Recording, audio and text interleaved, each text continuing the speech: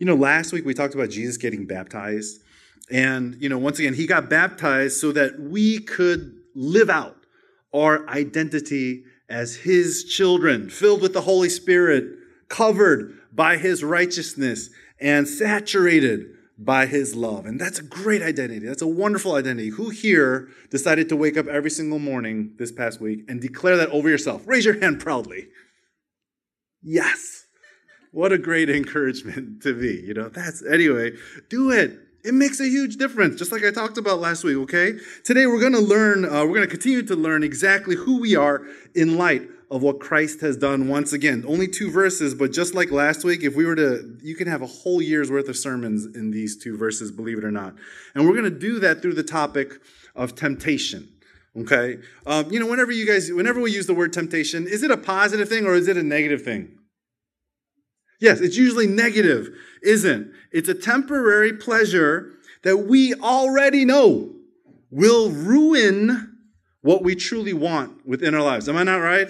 Right? That's what temptations are. Right? When you're on a diet, and you shouldn't have that piece of cake and you're tempted by that cake, it's something that's going to ruin what you really want, which is to lose weight or whatever it might be, right? There's so many applications.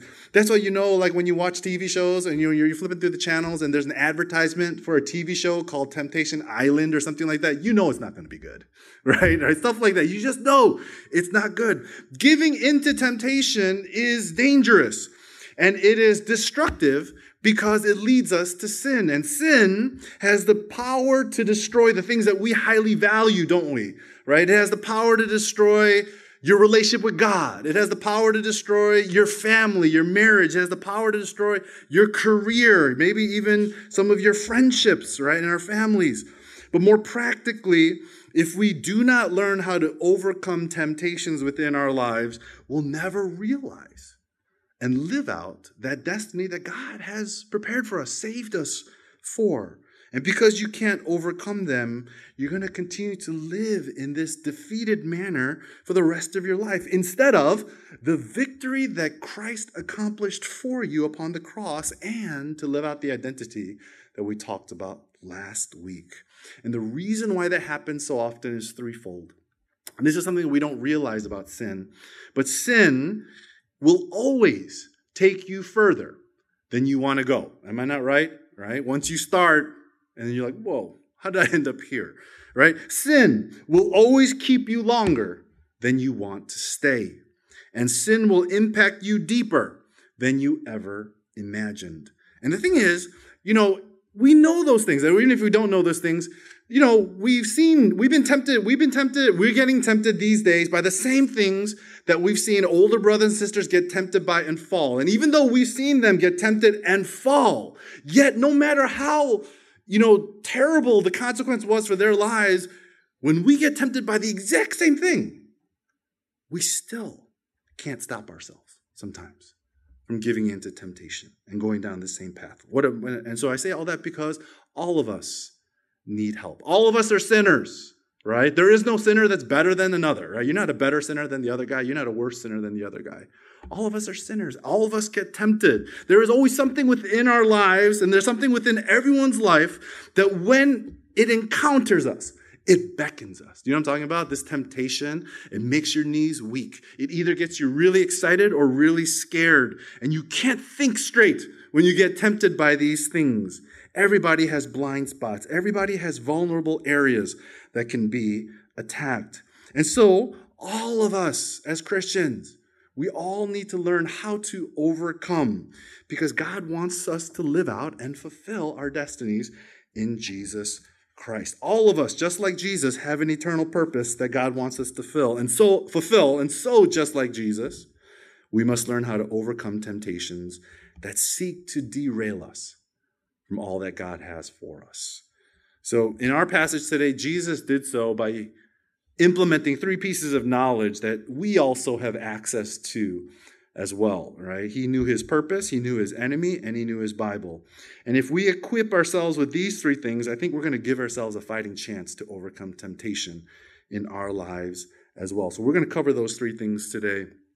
So the first thing is this: in order to overcome temptation in your life, you need to know your purpose. When we look at verse 12, it says that the Holy Spirit immediately drove Jesus into the wilderness. Isn't it really interesting? In the previous passage, he just got baptized, right? He got baptized by the Holy Spirit. He just heard God told him how beloved he really is. So the question then is, why would the Holy Spirit immediately send Jesus out into the wilderness for 40 days to fast and to get tempted? That was the purpose. Why would the Holy Spirit do that? And the answer is found in verse 13. And you tell me where the answer exactly is. Let's read that again. Verse 13 says, "And he was in the wilderness 40 days, being tempted by Satan.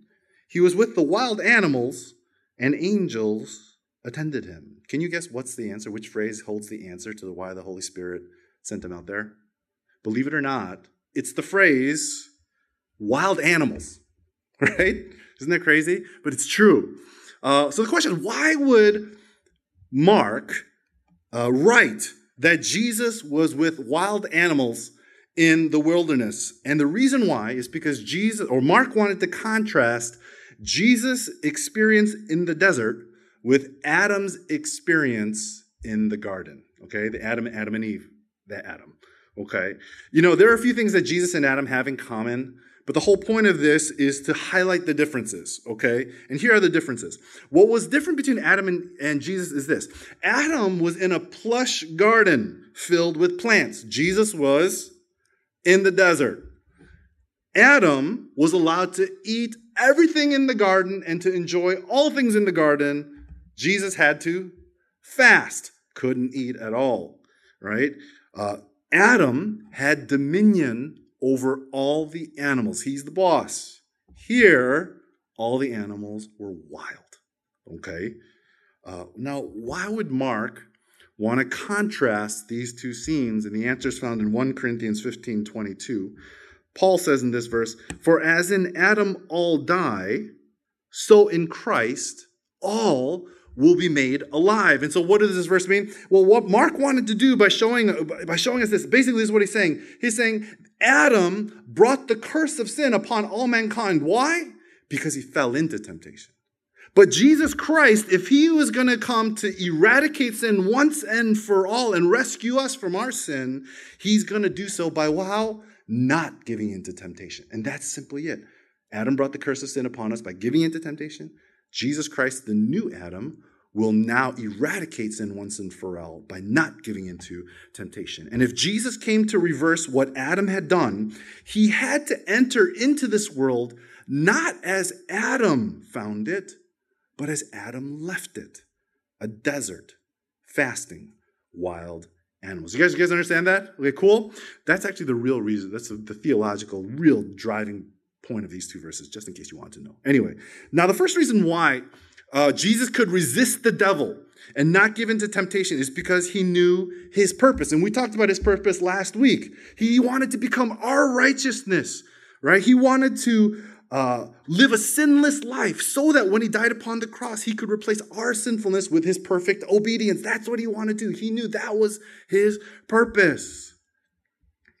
And my guess is that when Jesus got tempted, he knew exactly who he was living for, right? That was his purpose. If I can say it a different way, maybe we were his purpose. And so the devil comes along and he tempts him with maybe something that he really desired. But I believe that what Jesus had in mind that helped him overcome temptation was not only did he think about the Father's pleasure over him, being beloved. Not only did he think about that, but he probably thought about all of us and how all of us could get saved if he simply remained faithful. And so knowing his purpose gave him strength to counter those temptations and to choose holiness over his own desires. When you get tempted to sin, the first thing that you need to remind yourself is your purpose. Like, who here knows their purpose? Maybe some of you can articulate why God created you, why God saved you, why you're here on earth. And that's great. If you can, that's awesome. But I bet there's a lot of us that can't articulate exactly what our purpose really is. But that's okay, right? Because even if you don't know, I bet you know who's at stake in your life if you choose to give in to temptation, right? If you choose to give in to temptation and destroy your life, I'm sure there's going to be a lot of collateral damage. You know who's at stake if you decide to give in to temptation, right? Maybe it's your family, maybe it's your friends, maybe it's the people here at church, the people that God has called you. These are the people that God has called you to impact for his glory. Like when I get tempted, the first thing I think about is my family, and the second thing I think about is my church. I'm like, oh man, if I give in to temptation, I just destroy everything. There's so much at stake. It's very weighty. Anyway, that's something you have to believe. These are the people that God has called you to impact for his glory. And the thing is, they're not going to be impacted by your gifts or by your talents like we think that they're going to be. But the way they get closer to Jesus is through your holiness, through the battle scars that you have as you battle your personal sins, your submission to Scripture each and every single day, even if you don't want to, your crucified prayer life. These are the things that are going to change somebody's life. And that's why God's called you to them, right? These are the things that will produce God's supernatural provision over you and protection for you. And they will not only impact your people, but just like Christ in your life, they become these daily reminders that our lives weren't saved simply for our pleasure or satisfaction, but our lives were saved so that we could fulfill his purposes and his glory within us, right? I heard of somebody when he was tempted to sin, he would literally shout out the names of the people at stake whenever he wanted to give in to temptation. Did you ever think about that? That's pretty awkward, isn't it? But it's very powerful. I tried that this week, and it's very powerful, right? In the midst of temptation, I shout out my wife's name. I'll shout out some of your names and stuff like that. And people around me are like, what the?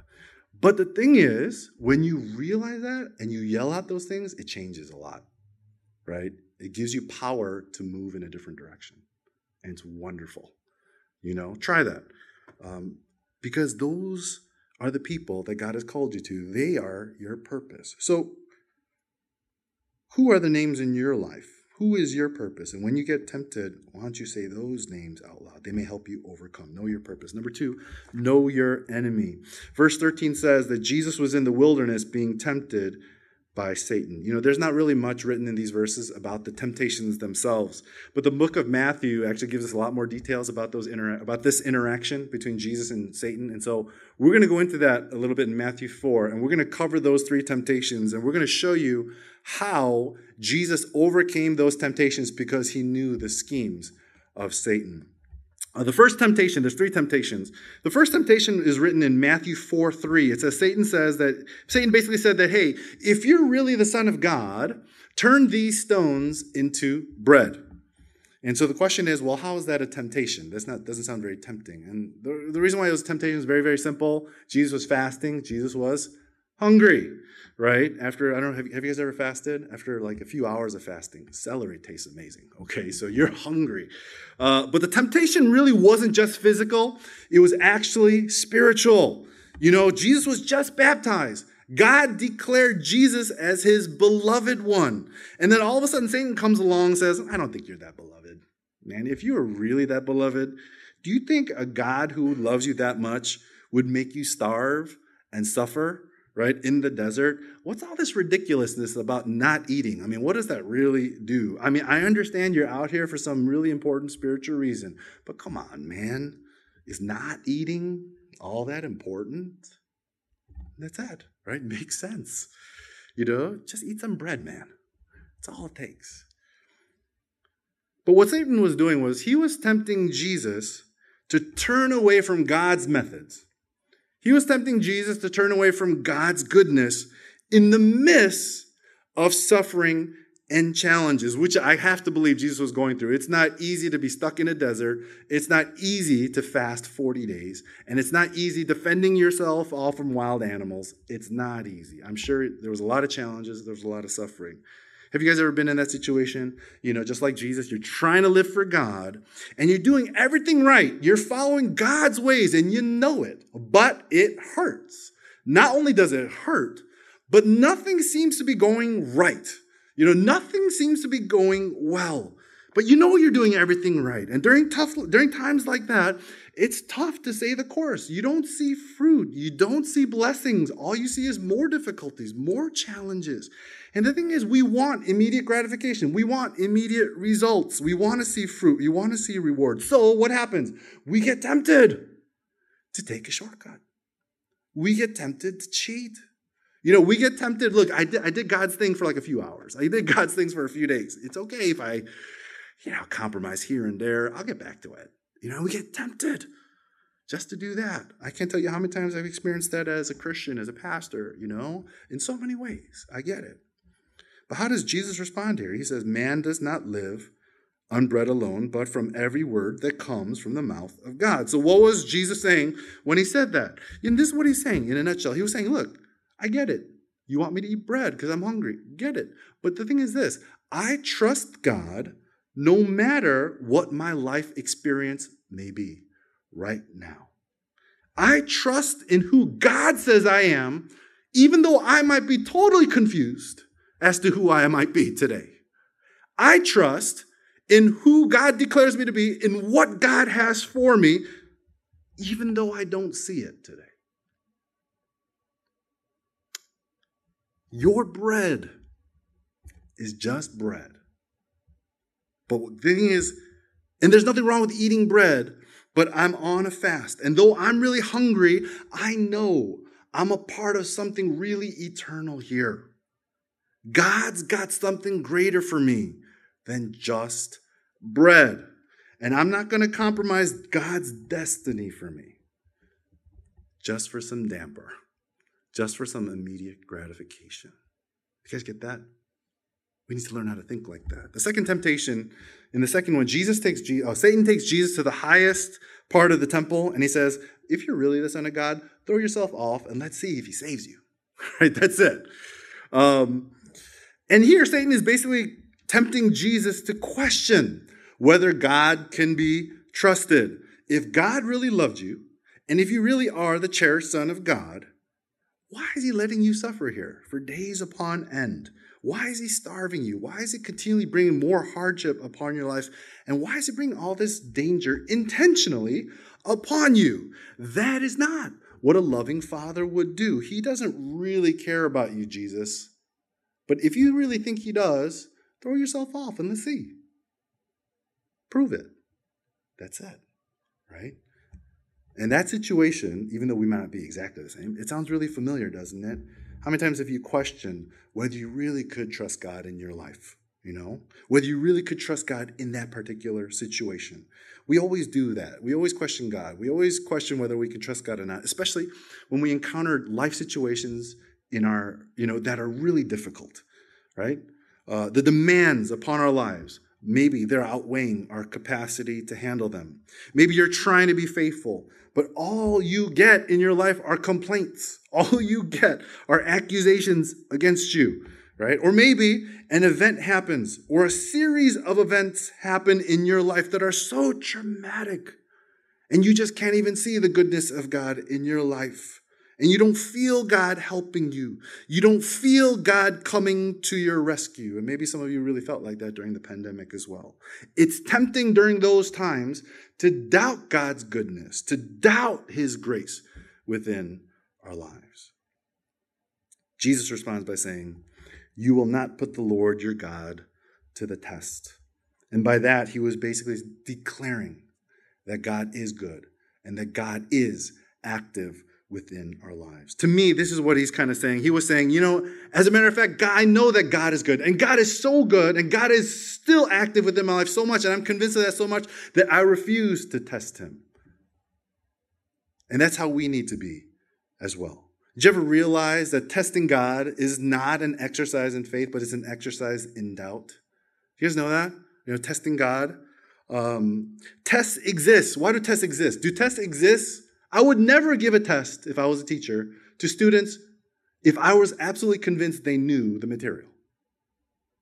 But we give tests to people when we know that they may not know. Do you know what I'm saying? Tests are always given when you're in doubt, not when you have confidence. That's a test, right? And so, I've heard preachers encouraging people to test God. You know that story of Gideon laying out the fleece before God?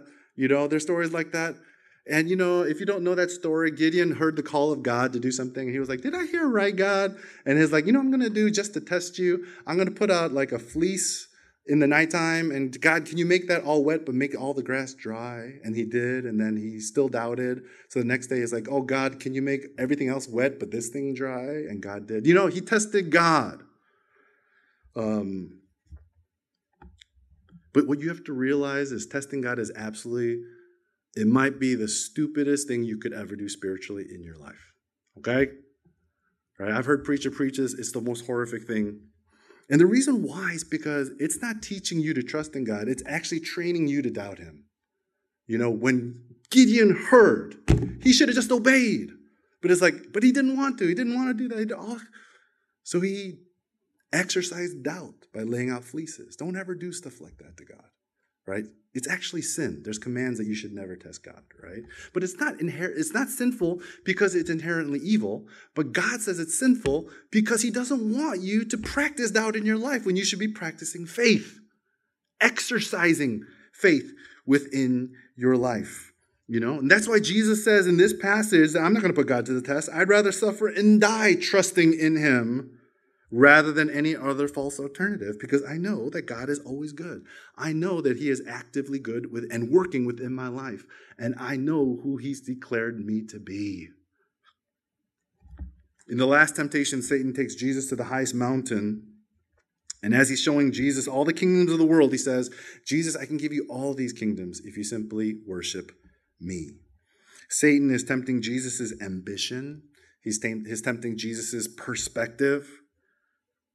And Satan is basically saying this, and this is really huge. This is what Satan's saying. He's saying, Jesus, I can give you all that you're here for, but you don't have to suffer for it. You don't have to do God's pathway to get all that. You look at your talents, man. Look at all your gifting. It's being wasted, using it on these menial people, right? You don't need to be a part of that. You weren't meant for this kind of earthly existence, Jesus. You deserve better. You deserve the world, right? Look at you. Why suffer and die on a cross when you can have it all right now? Partner with me, and we can do some powerful things together. I'll make you the greatest without the suffering. What do you say?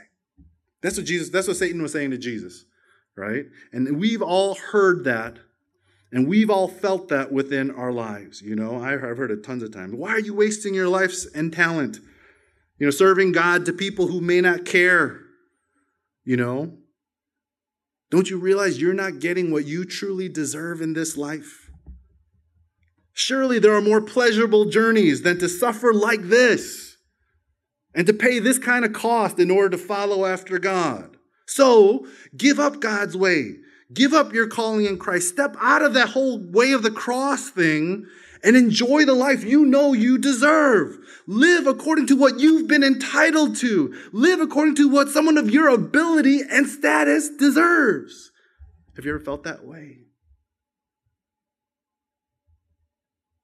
Those are the words of the world, aren't they? Jesus responds by saying, God commands us to worship him alone and to serve only him. What's he saying? He's saying this. He's saying there's only one God in this world. And everybody, one day, will bow and worship him. I'm going to choose to do that starting right now. Right? I don't care what things you throw my way. I don't care what I don't care what you say. There's only one God, and he deserves all my worship. And I'm going to use everything within my life. I don't care if it's fair. I don't care if it hurts me. I don't care what the cost is. He deserves everything because he loves me. And he saved me. So I'm going to live for him. I'm going to make him great. And that's all I care about. And I'm going to start right now. That's what Jesus says, right? I was made to worship him alone. What do all these three temptations have in common? Satan questioned the goodness of God, didn't he? Right? He takes God's words and he twists them so that he causes us to question God's goodness within our lives. Right? He makes us look at ourselves and he elevates our deepest desires above God, just like he did for Jesus. But Christ knew Satan's schemes. He knew that that's exactly how Satan works. And therefore, and since he knew how Satan was going to attack, he had a defense. We need that as well.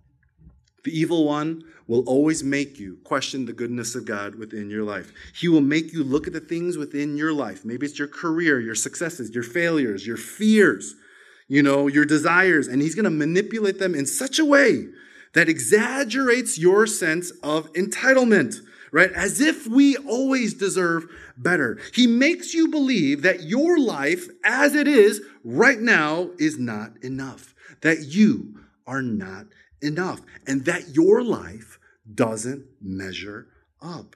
He makes you question the desert that you might find yourself in, whether it's in your career, whether it's in your family, whether it's in your faith, He makes you question all the hurt that you're experiencing. He makes you question all the challenges that you seem to face, right, in life, to the point where you question and even doubt if God is actively working within your life, if he's actually good and that he's working within your life. That is the strategy of the evil one.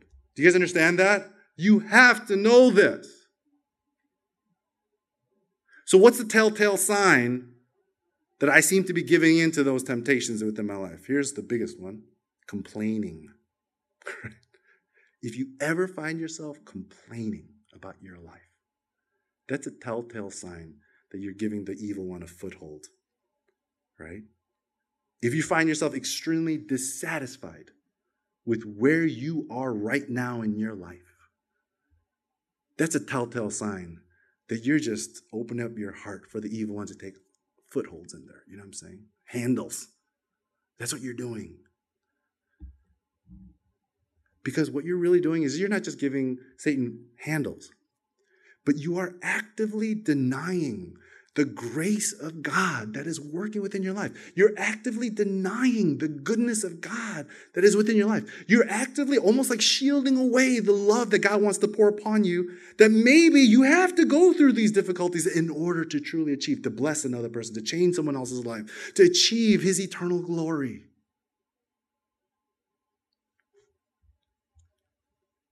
Don't be that guy. That's my application. Don't be that guy.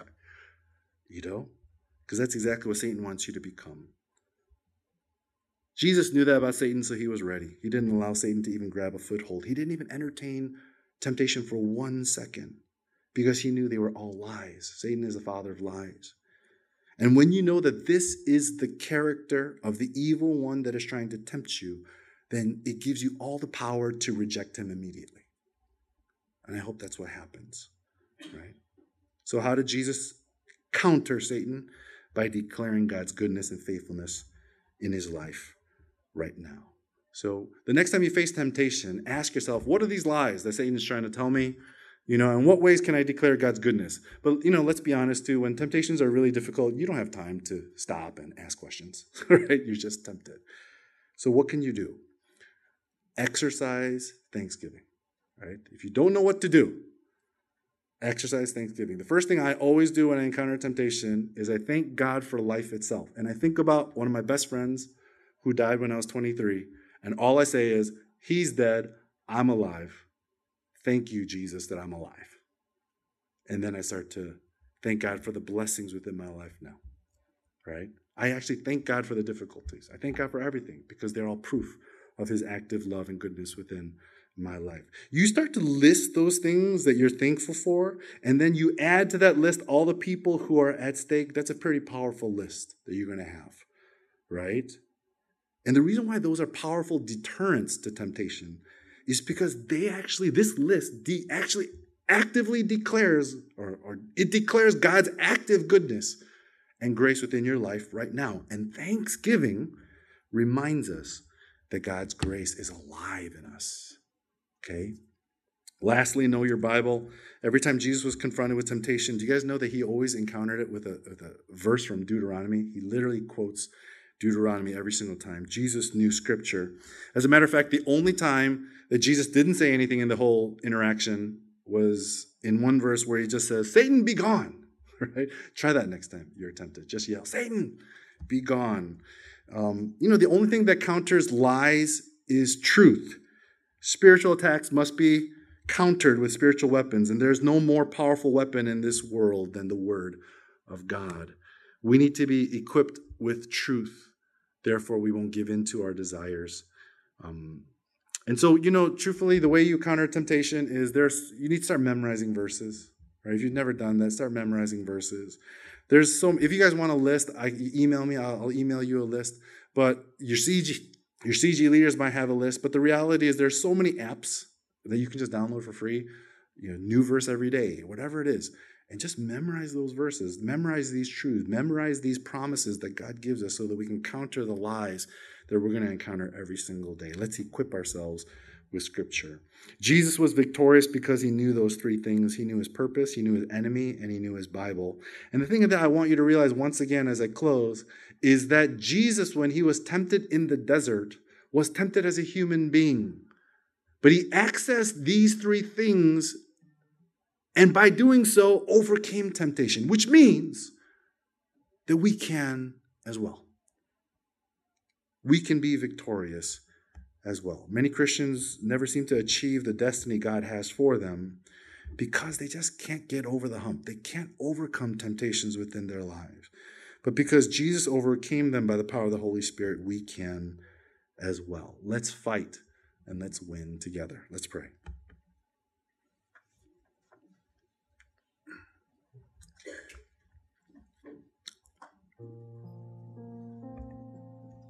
I know I threw a lot of stuff at you.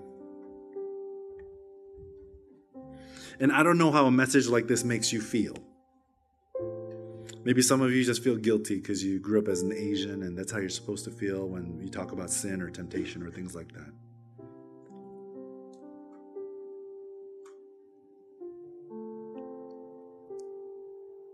But all I can say is if that guilt leads you to God, and through verses like this, like there is therefore now no condemnation for those who are in Christ Jesus, and you claim his forgiveness, you claim your sonship, then it's good. And if it causes you to turn your heart to trust in Christ and what he accomplished for you on the cross 2,000 years ago, and to be reminded that you're no longer in sinfulness, but you're clothed with his righteousness, empowered by the Holy Spirit to live for him, then that's good. I'd love for you to go there. You're forgiven. But you're also empowered. Empowered to overcome. You were not meant to be a slave to temptation, to be enslaved by sin. Christ destroyed that when he died upon the cross. And he gave you the Holy Spirit so that you could overcome each and every single day. But just like Paul says, man, you need to fight for that. Because Satan's going to keep on fighting to get you. You need to fight to make sure that you stay alive in Christ so that you can continue to be victorious every single day with his help. So that you can live each day as his child. So can I just invite you to talk to God honestly today? Come and just surrender your sins to him. Ask him for help to overcome. And ask him to help you truly live your life for his glory and honor. Let's pray.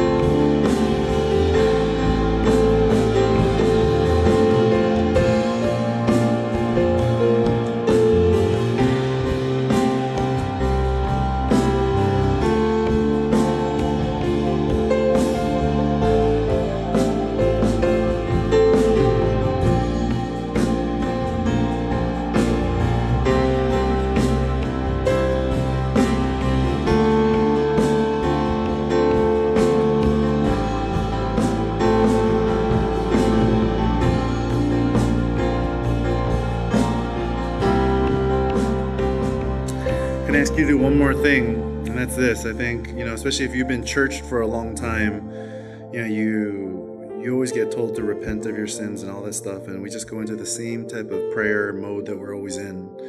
But can I just invite you, just like Kevin asked us to do earlier today,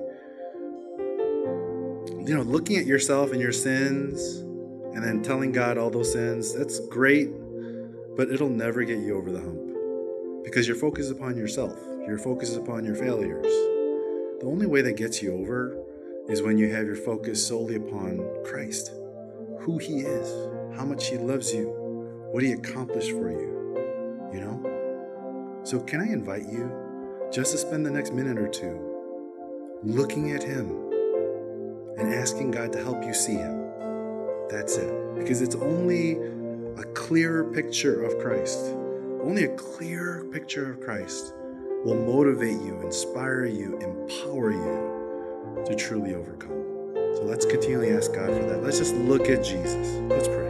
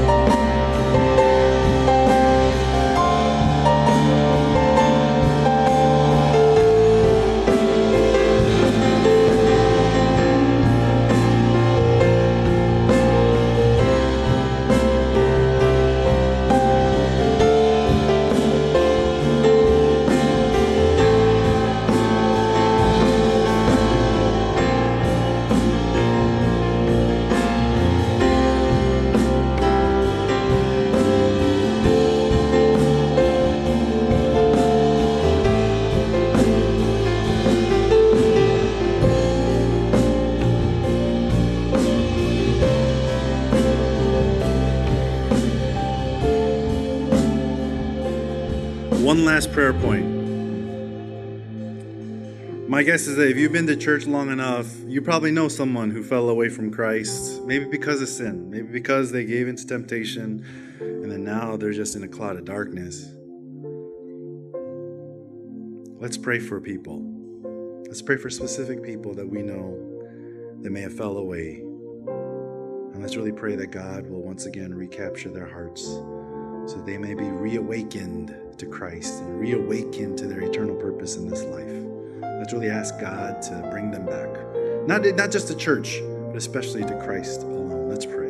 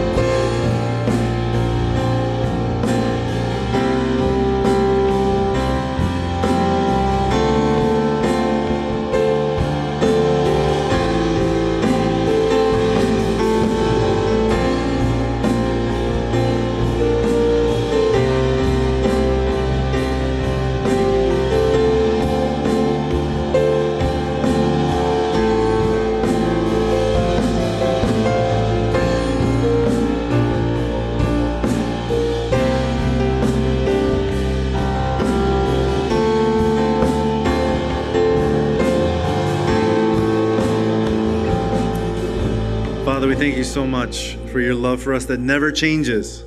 Even when we sin, your love doesn't change. When we fail, your love never changes.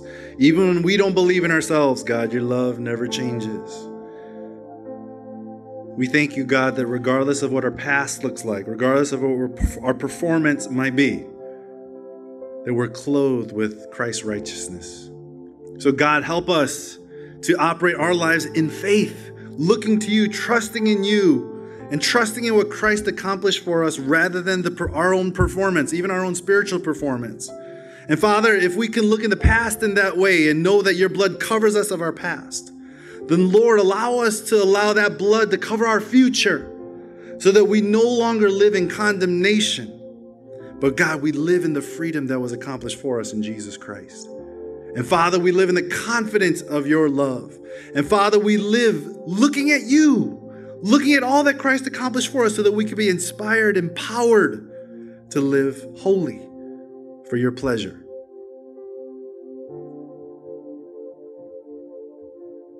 God, we need a lot of help.